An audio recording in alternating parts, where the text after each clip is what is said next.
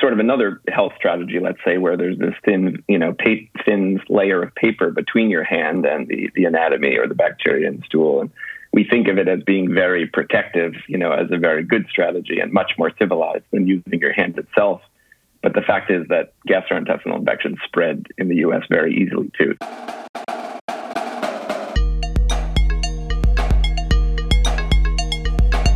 Welcome to Deviate with Rolf Potts. Today I talk with Dr. Jonathan Reisman, whose new book is called The Unseen Body, A Doctor's Journey Through the Hidden Wonders of Human Anatomy, which is in its own way a travel book, not just a scientific journey through the human body, but also a look at how travel to places like India and Alaska and Russia can teach us about how our own bodies work. As a doctor, Jonathan has traveled to these places, and diagnosing and experiencing illnesses overseas has helped him to diagnose people back home in the United States. Together, we talk about how experiencing cultural differences in how we eat or how we wipe our bottoms in the toilet can lend perspective on our own culture's health habits, good and bad. We talk about how modern medicine still doesn't have a full understanding of things like how fat affects our health or how sleep works. We start by talking about the way travel can put us into a relationship with our bodies that just doesn't happen at home. Let's listen in. Well, Jonathan, part of what interests me in your book is that, as you point out in your book, travel can put you into an interesting new relationship with the unseen body, with our own unseen bodies. You go to countries where there's no toilet paper and you're trying to figure that out. Or you're going, as I did, to a place like Syria where you can go to the market and get sheep's brain sandwiches. And even like something so simple as jet lag, which is a part of travel, sort of teaches you about how your body works. So you're a doctor. How has travel informed your medical practice? Well, travel's been a big part of my medical practice since it started. My training started in medical school. I loved travel and had traveled a bit before I ever went to medical school. Mm-hmm. I thought about sort of becoming a permanent traveler. I thought about being a travel writer. I sort of always jotted things down as I went. And, as you see a lot of interesting things, experience a lot of interesting and kind of perspective shifting things when you travel. And so I loved that for years before I ever decided to go to medical school. And then when I went to medical school, I sort of brought that travel perspective with me. And in many ways, it impacted my medical career, sort of the way I approached learning about the body itself, how I sort of felt about traveling through the body, but also in my medical career, I've kind of taken my skills all around the world and been able to practice medicine in very remote parts of the world. And so combining travel and being a doctor has been a really great part of my career. Yeah, it sounds like there's almost a travel writer parallel in your medical career, because travel writers are pretty much generalists. I mean, there's certain travel writers who always write through the lens of food or architecture or some aspect of culture. But for the most part, travel writers sort of have to keep their eyes out for everything. That's right. I think, there's certainly an increasing trend towards more and more specialization in medicine as we know more and more and have more and more treatments and diagnostics available. But and for advancing a medical career, that's often a good step to take, is picking a very specific, narrow niche and, being the one who knows more than anyone else about it. Mm-hmm. But I think my own perspective was, as you said, more of a generalist. I think I have too many interests outside of medicine. And then when it comes to the body, I found just too many different body parts and bodily fluids interesting and could never choose just one. And so I sort of trained in a general medicine, general pediatrics, and still practice in the emergency room, which is, I think, one of the most general way you can approach being a doctor, because you just see absolutely everything there, diseases in every body part, but also, levels of sickness from you should be home drinking chicken soup to you should be in an ICU and everything in between. So the ER is where you just see everything and every aspect of disease, and also kind of social instability and people's personal problems. You just kind of see absolutely everything in the ER. So I like that. Yeah, you actually use an analogy of the ecosystem as sort of seeing the body ecosystemically in the same way that you might see a landscape in terms of its ecosystems and interrelationships. And so before we get into the weeds of some of the specific things I want to talk about, I'm curious to know, can you even be a specialist? I mean, there's tremendous upsides to having tremendous knowledge and medical understanding of how our bodies work, how disease happens, and how we can treat it and heal people. But there's certainly a downside. The organs aren't necessarily interconnected, and so doctors sort of, I talk about in my book the need to think ecologically as a doctor, but in some ways doctors already do that. When a doctor prescribes a medicine for the heart, a lot of them might have side effects that might affect the kidneys. And so you have to take into account that other distant but interrelated organ that you might, hamper or cause dysfunction in when you're treating the organ sort of in front of you. And so sometimes that can be an issue, like a specialist in the heart, a cardiologist. Certainly they're aware of the side effects of their drugs. They know more about the drugs they tend to prescribe than anyone. And so they do think about those other non-heart organs. They have to. Mm-hmm. But when people have a lot of specialists, for instance, complex medical problems and multiple specialists, things can fall through the cracks between them. And they can, specialists can be sort of overly focused on their organ of interest and sort of not take into account all the person's other, let's say, medical conditions or, those complicating factors of how diseases and in different body parts interrelate. So there is often a need for that generalist, let's say the hospitalist, overseeing all the specialists caring for an inpatient, or the primary care doctor that's sort of like the captain, maybe getting advice from this specialist or that specialist about a specific body part, but that sort of step back, larger ecological view is very important to avoiding medication redundancy, medication interactions, and just sort of making sure the whole patient's cared for. Sort of like blind people feeling different parts of the elephant. Sometimes medical specialists can be like that. Well, I want to jump into different parts of the body's ecosystem, and I'm probably going to start with feces. And my readers might think it's gross, but you actually have a chapter dedicated to feces. It feels like something that's really related to travel, because I think, going to the bathroom is almost its own travel vernacular. That suddenly we're sick in ways we didn't expect to be, and like I said earlier, we go to countries where using toilet paper is not very normal. You focus on India in your chapter. What did India teach you about the role that feces and this toilet ritual plays in our lives? So I got a great opportunity to travel to India. I actually took a year off from medical school, which some advice an older doctor gave me. He said the next time you'll be able to take a year off will be when you're retired. So you should think about doing it now. So I took a year off between the third and last year of medical school, which turned out to be a very good idea, and spent 6 months in India. And not surprisingly, one of the experiences I had there was getting what we call traveler's diarrhea, a very common occurrence. Initially I was sort of very vigilant, would only drink bottled water, would make sure to keep my mouth shut while showering, and certainly never drinking the water they put in the metal cups on your table in a restaurant, commonly in India. And then about 3 weeks in, I sort of got this false and very incorrect confidence that maybe I had gotten used to sort of the local flora, the bacteria. And so I started drinking and eating freely, and that turned into high fevers and chills and some diarrhea. But I think the perspective I got there, there was a perspective as a doctor where in the U.S., for instance, when we treat, let's say, children with intestinal infections, gastroenteritis, I would often admit them to the hospital, give them IV fluids for a few days, and they would go home. It was a very ho-hum medical condition, very usually not severe, not dangerous, easy to treat.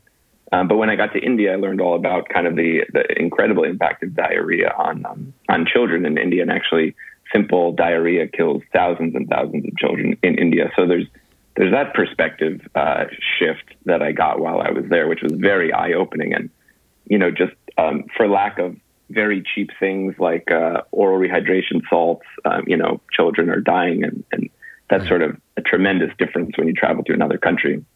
But on the personal level, diarrhea, I had another perspective shift when I learned about how Indian people clean their bottoms. And it was something I knew about and sort of asked when I first got there to Mumbai, asked the medical students about, and they explained how, yes, toilet paper is not used, but rather just water is, and your own left hand is used to sort of clean yourself after you have a bowel movement. Never the right hand, just the left hand.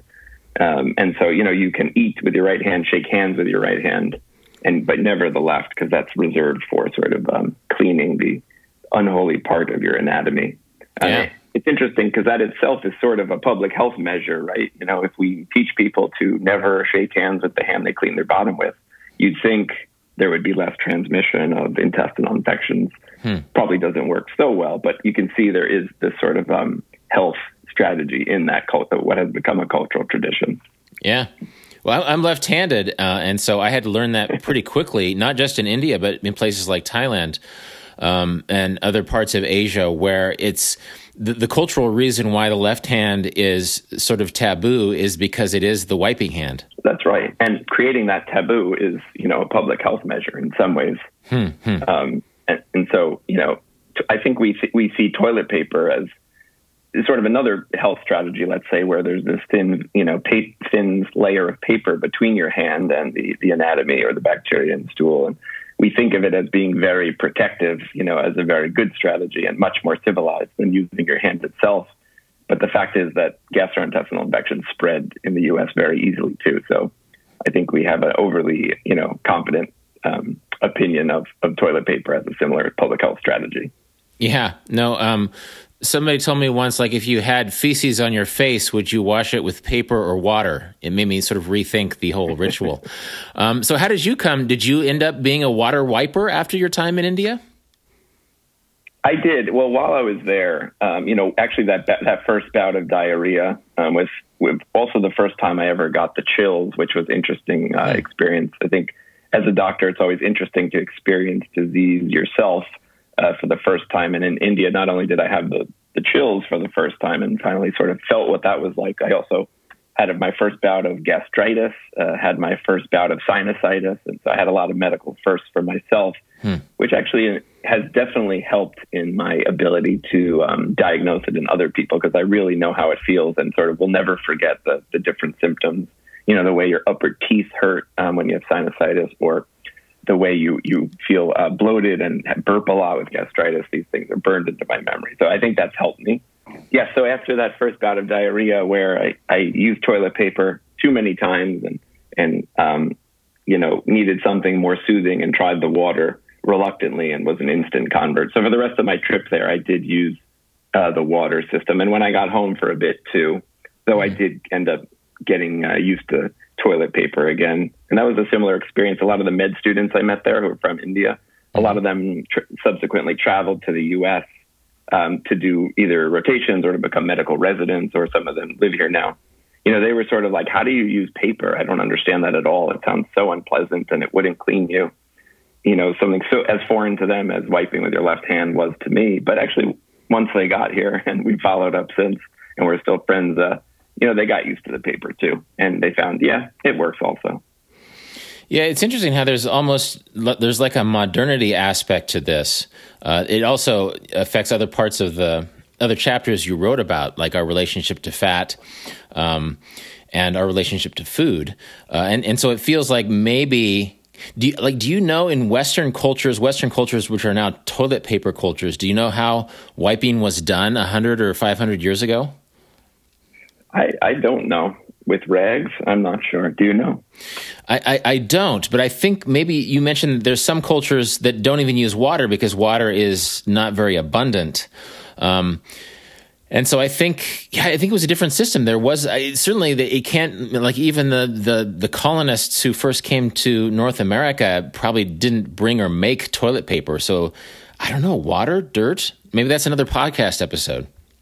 Yeah, I mean, I've looked into that a little bit and didn't come to any conclusions. But as you said, I was doing a medical rotation in Tanzania studying newborn health, and one of my colleagues there, he was raised in a rural village in Tanzania. He's a physician now, and I asked him about how they did it, how they wiped their bottoms in his village. And, he said, as I mentioned in the book, if you tried to use water, they would have thought you're crazy because water just was not very abundant at all. So there, he said, you go into the bush and use whatever's around, a rock, a leaf, stick. Yeah, no, I suspect that's Gosh, there's probably a book in that, like the cultural wiping your ass as a metaphor for cultural ways of seeing the world. Just because, I would imagine it developed over time. I don't know if there's any academic studies that mix history and health in such a way, but it feels like this is, of course, tied into food. It's our digestive system. You write about eating sheep's head, or basically kind of sheep's face in Iceland. I know that food is often a lens through which we see cultural differences as travelers. I think oftentimes, at least in the United States, you can. I'm interested to know your thoughts. It feels like we sort of eat the mobility muscles, like we eat the muscles on a cow that help them walk around. Sometimes we eat their liver, but we're less likely to eat other organs. You mentioned how lungs are sort of taboo in the United States. So what did travels to places like Iceland teach you about what food teaches us about the body? The perspective of sort of seeing the body from a food perspective was instilled in me early in medical school. In anatomy lab, there was a professor who always liked talking about which muscles we were learning about in the cadavers correspond to which cuts of meat, and that got me very interested and sort of turned me into sort of a foodie in some ways, or at least made me more interested in learning about how our bodies and the very similar bodies of animals do become food. And I think that perspective is really useful because it's one thing I learned in medical school, for instance, is that basically every part of animals is edible, unless it's made of something hard like teeth or horn or bone, and it's going to hurt you if you try to swallow it. Mm-hmm. Every part of animals is edible. And so therefore, why do we choose certain body parts over others to eat? And I think traveling, seeing different cultures, how they do it, not only which parts, but maybe which animals are eaten. And when I was in Kamchatka, one of my times there, I had a blood sausage made from a horse. And so that was sort of a double whammy of interesting cuisine for me, because it was blood sausage, which I had never had before, and it was made from a horse, an animal that you don't usually eat in the U.S., and it would be hard to even find that meat, I think. So you sort of see how different cultures eat different animals, eat different parts of the animals, perhaps eat those parts or cook them and prepare them in different ways. When you're interested in eating unusual animal body parts, internal organs, or offal, you almost necessarily get this cultural tour around the world to see how different cultures do it. And it's very enlightening, and I think gives you perspective on our own culture, why we choose the organs to eat that we do. Why, as you said, lungs are actually illegal to sell or serve as human food in the U.S.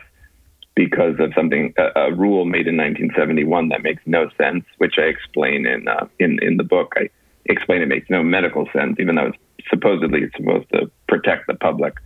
So I think you get different perspectives on the body. Even something like haggis, which I had in Scotland, showed me that, you can actually use a stomach for, storing ground meat or something, not just the intestines, something I never thought about. And that sort of made me think about other parts of the body, like dilated parts of tracts where you can store something or cook something. And then you discover that for instance, in France, they have a dish where they cook chicken inside a pig's bladder. Sort of the bladder offers this natural casing, for cooking inside of. And so it's sort of that alone gives you different perspectives on the body that you wouldn't get from a strictly anatomy perspective or a doctor's perspective. Were there foods in your travels that struck you as strange, or as a guy who's so familiar with the human body, was it just a matter of thinking, I guess they do put lungs in haggis in Scotland? Right. It was all, I would say, pretty thrilling. The only food that I've ever not taken a bite of while traveling was a dish of rotten fish heads in Kamchatka. Wasn't the part of the body that was the issue. I guess it was the fermentation or rotting process and the smell that I actually regret it, but I did not try it at the time because of the smell. And there's, rotting and fermenting and preserving sort of brought to this very pungent art in the Arctic, especially in Eurasia, but also in North America. And there's a lot of foods that are sort of left out for sometimes up to a year or buried in the ground. There's everything from stinky fish heads, as they call it, to stinky beaver tail and stinky seal flipper, which are delicacies in certain parts of Alaska, for instance. And I have no problem with those body parts, but sometimes the fermentation process can be very daunting. Are there some of our foods in North America that other cultures would see as strange? That's a good question. I think, I guess in a lot of parts of the world where maybe they're still used to using every part of the animal, perhaps it wouldn't be so strange, I would think. But probably the fact that we only eat very certain parts, as you mentioned, mostly the muscles and very occasionally the internal organs, that would probably be the strangest part to much of the humans living on Earth, that we sort of pick and choose which body parts we want to eat and end up throwing out or feeding to our dogs the other part. When you were in Alaska, you talk about the indigenous diet in the part of Alaska you visited was very fat-oriented.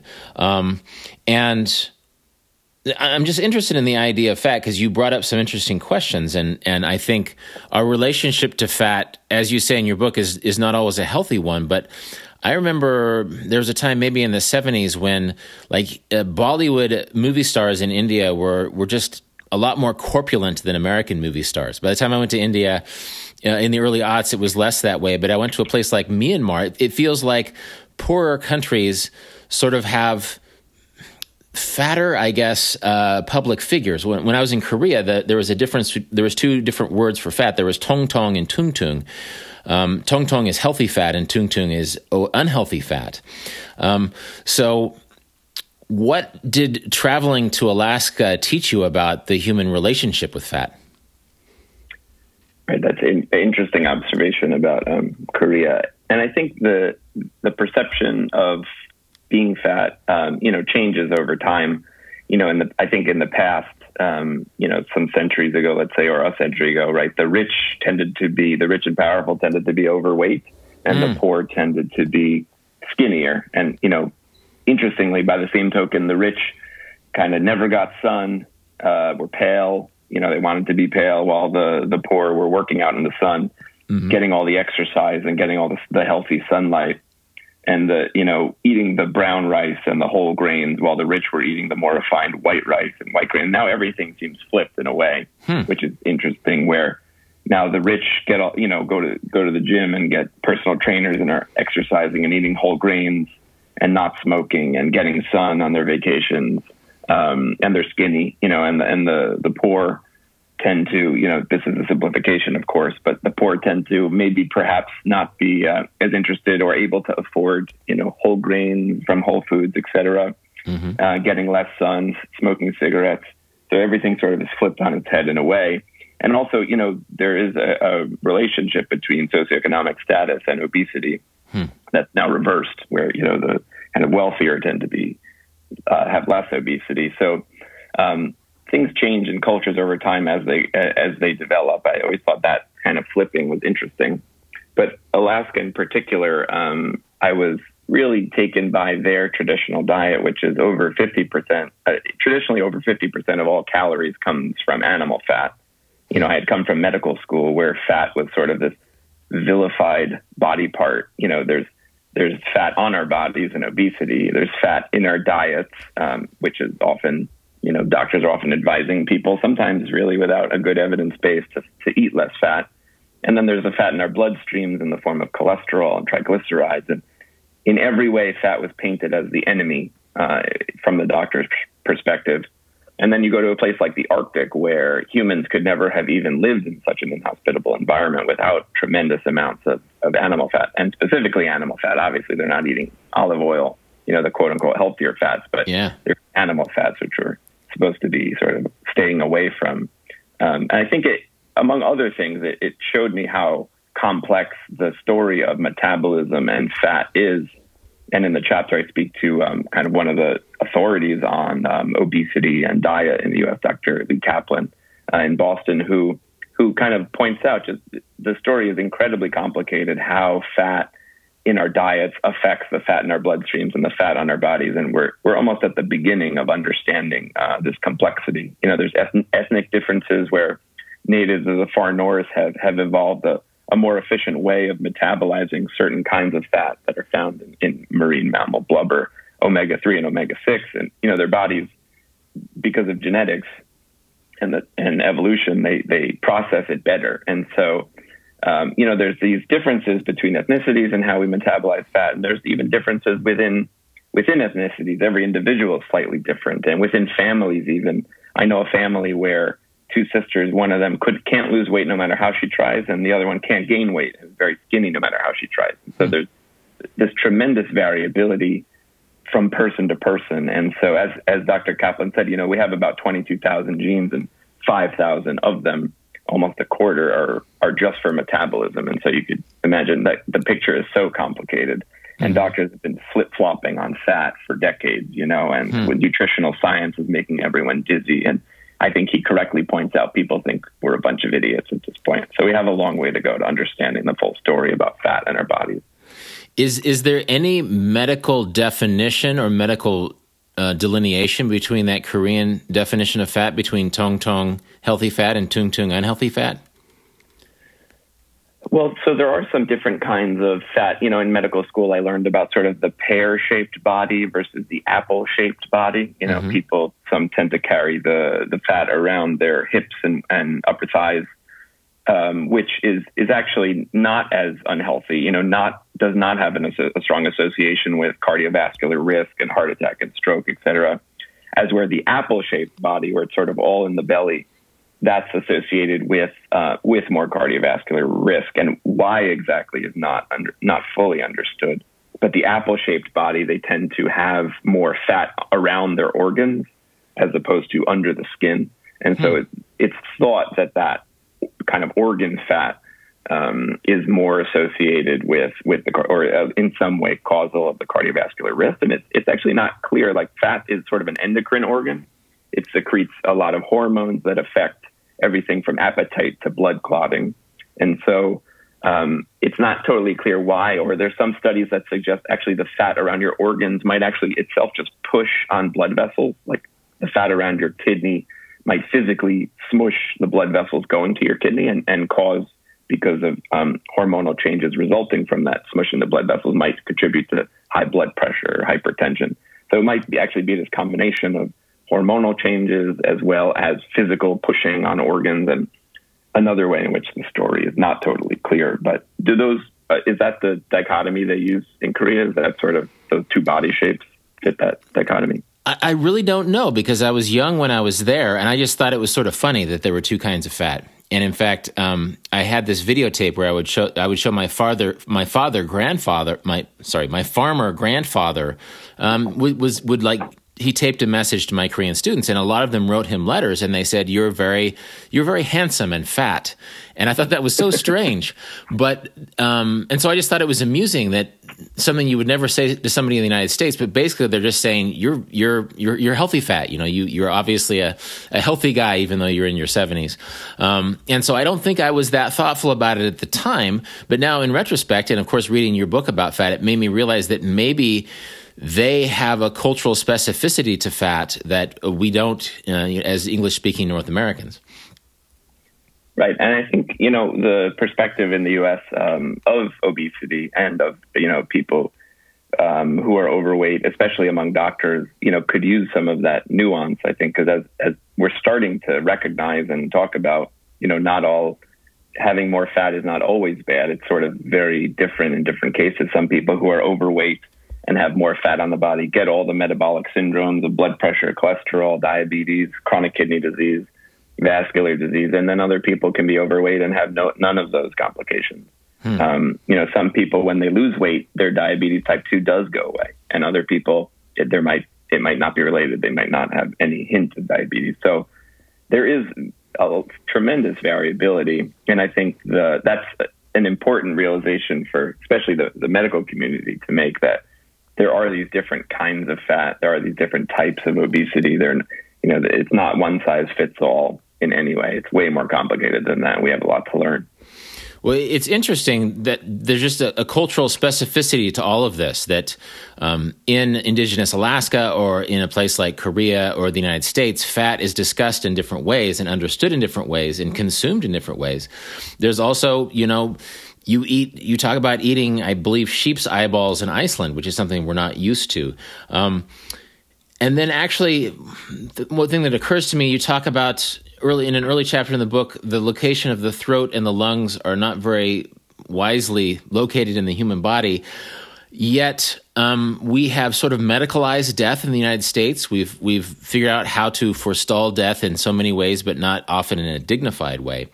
So I guess this is a big picture question that might include what we eat in the United States and how we view fat in the United States and how we view death in the United States.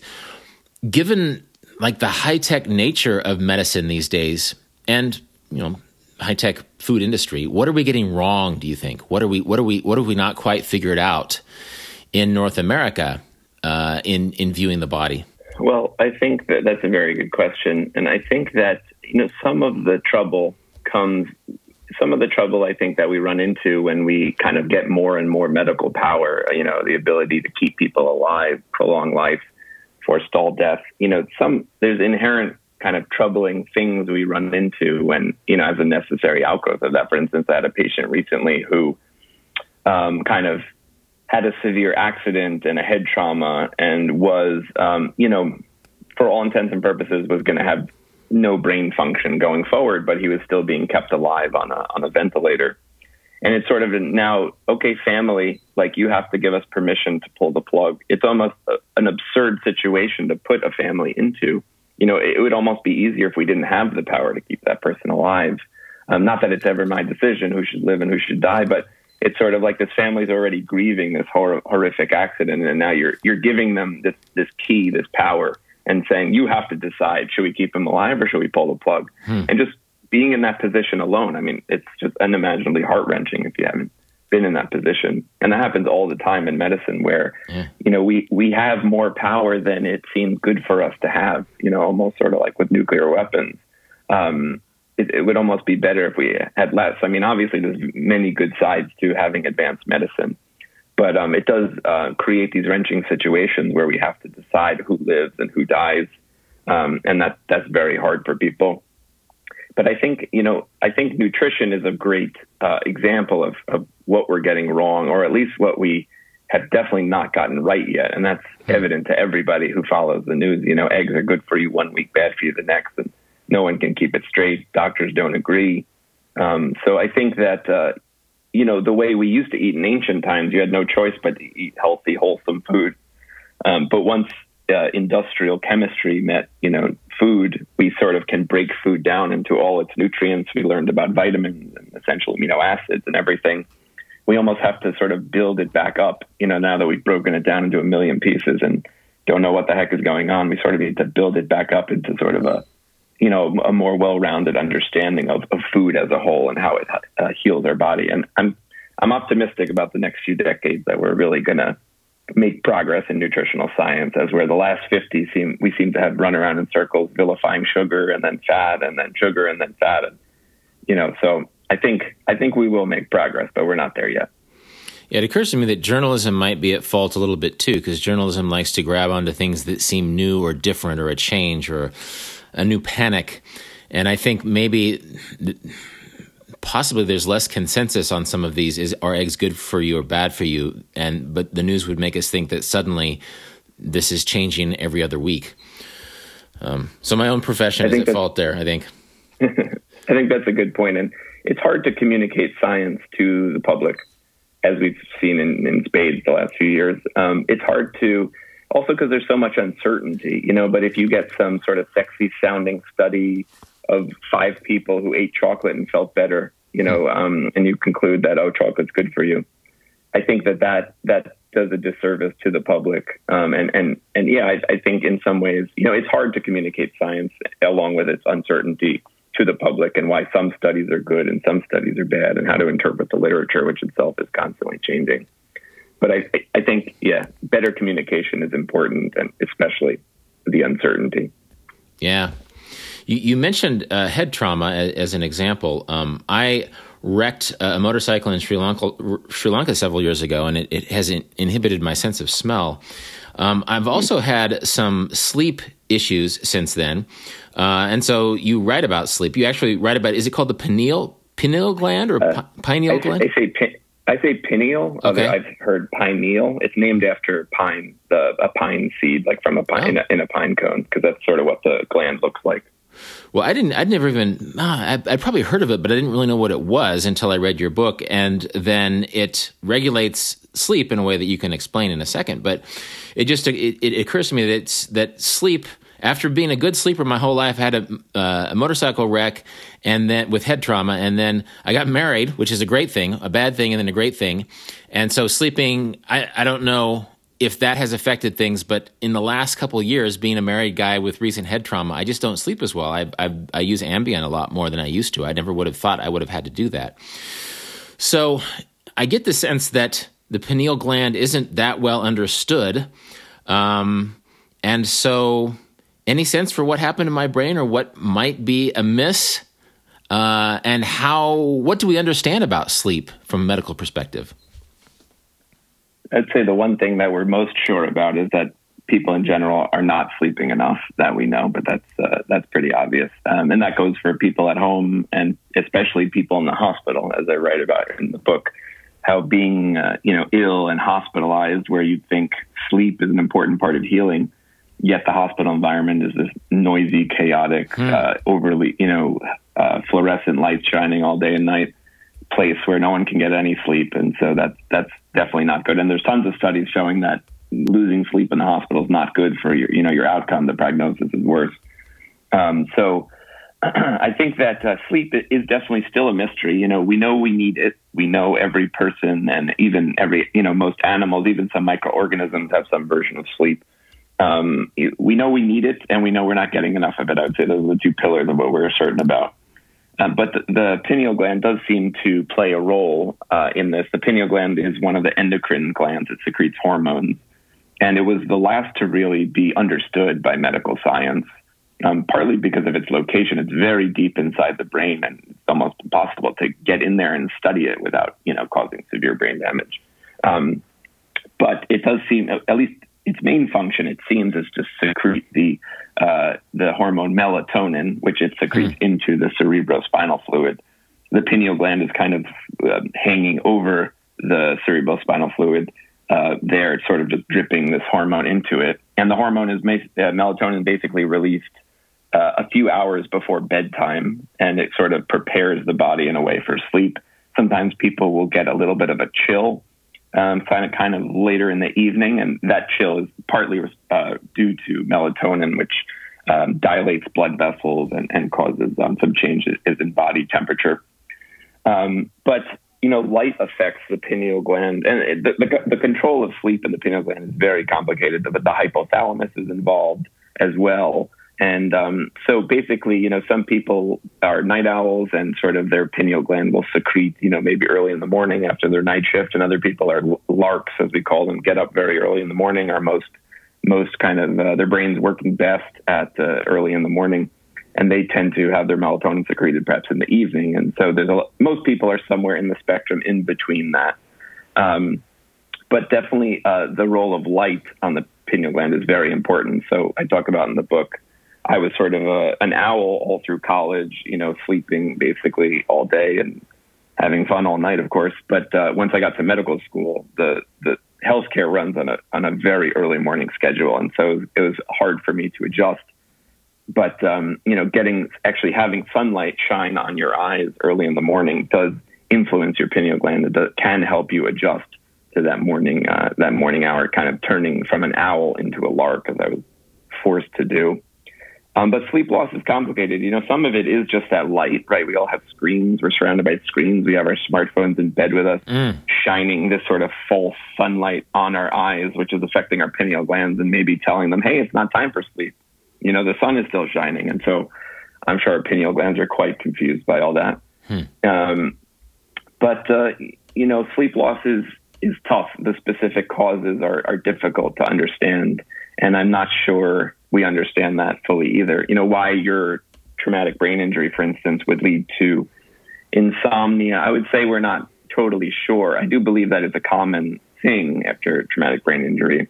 But how exactly, is very difficult to understand. I don't think we quite know why that happens. I don't have any easy fixes for you. But also, as we age, sleep patterns change, metabolism changes, the way we can, get fat off our bodies or put it on our bodies changes. And so sleep changes too. And there's very complicated mechanisms involved here that hopefully we'll tease out in the coming years. Yeah, in a way, I guess my question wasn't even fair because there's so many factors that go into how my sleep might be affected, including the brain injury, including the fact that I'm sleeping with another person all the time, but also the fact that I'm getting older. And so I think, did you mention that melatonin it's secreted by the pineal gland, but it's not even a very reliable treatment for sleep loss? Is that it works on some people and doesn't on others? That's correct. Yeah, you'd think, melatonin prepares the body for sleep. Therefore, give someone a pill of melatonin. I believe some of them are extracted actually from cow pineal glands. But wouldn't putting more melatonin in the body then prepare your body for sleep? I mean, it makes perfect sense. But it does seem to not work quite that well. It does work for a lot of people.